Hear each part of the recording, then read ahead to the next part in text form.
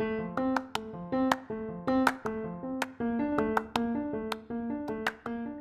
are listening to Challenge to Lead, 5-minute thought nuggets to inspire you to be better.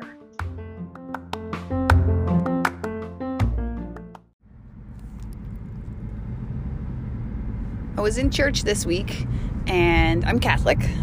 For those of you that may not know that, I'm Roman Catholic.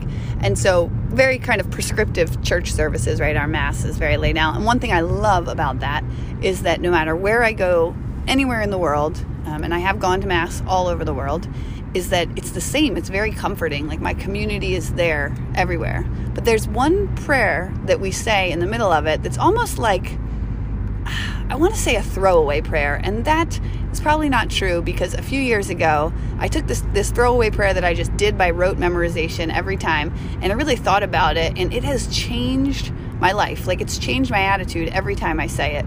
And the prayer, you say it to yourself quietly. May the Lord be on my mind, on my lips, and in my heart. And you touch your mind and your lips and your heart when you do it.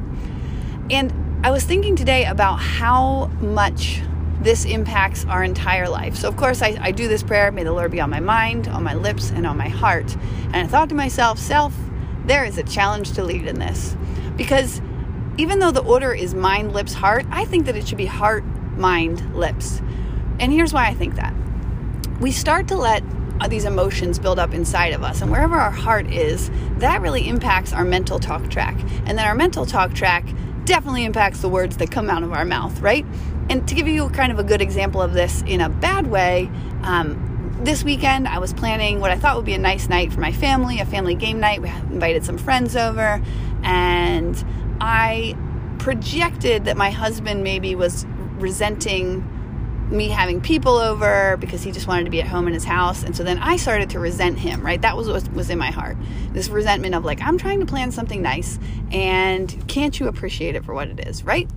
So that is on my heart. And then in my mind, I start just thinking about all the things that need to be done and how I'm not getting helped. And he goes to leave the house to run an errand, and he said, I'll be back.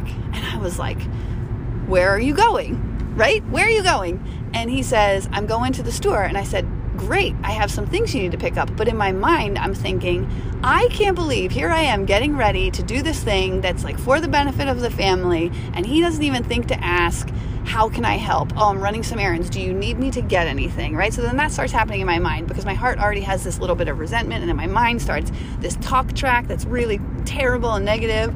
I don't say anything at that point. I just ask him to pick up a few things. But then as he goes, my mind continues down this path. And then when he comes back, what do you think happened? The words that came out of my mouth were not great. And it all started from the place that my heart was in.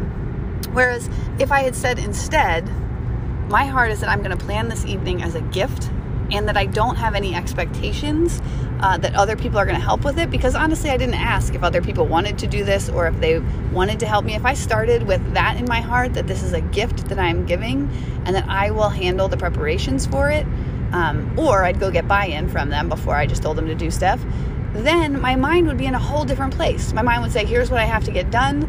I have to triage because I can't get everything done all by myself, and this is a gift I'm giving, and I want people to enjoy it. And then the words that came out of my mouth would be much different. And so that's the challenge to lead today, is what is in your heart, because what's in your heart impacts your mind, and what's in your mind impacts what comes out of your mouth. And what comes out of your mouth truly sets the tone for your life and your day. That's it. That's your challenge to lead. Have a great day. I wish I could leave you with a positive story, because I'm sure I have 100 positive stories about this when my heart is in the right place, when I am grateful and thankful, and then my mind goes down a path that is much calmer and gentler and generous, and then the words that come out of my mouth are so much more endearing and loving.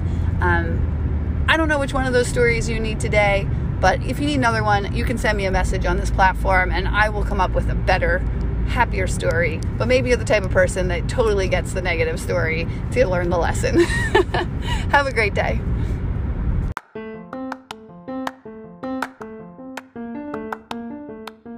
Thank you so much for spending time with me today.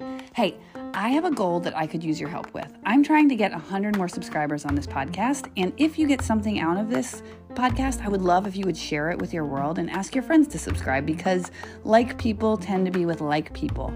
And I do this podcast because I am firmly convinced that if we each spend a few minutes each day assuming positive intent and looking at the world through the angle of being just 1% better, I think that we all get better.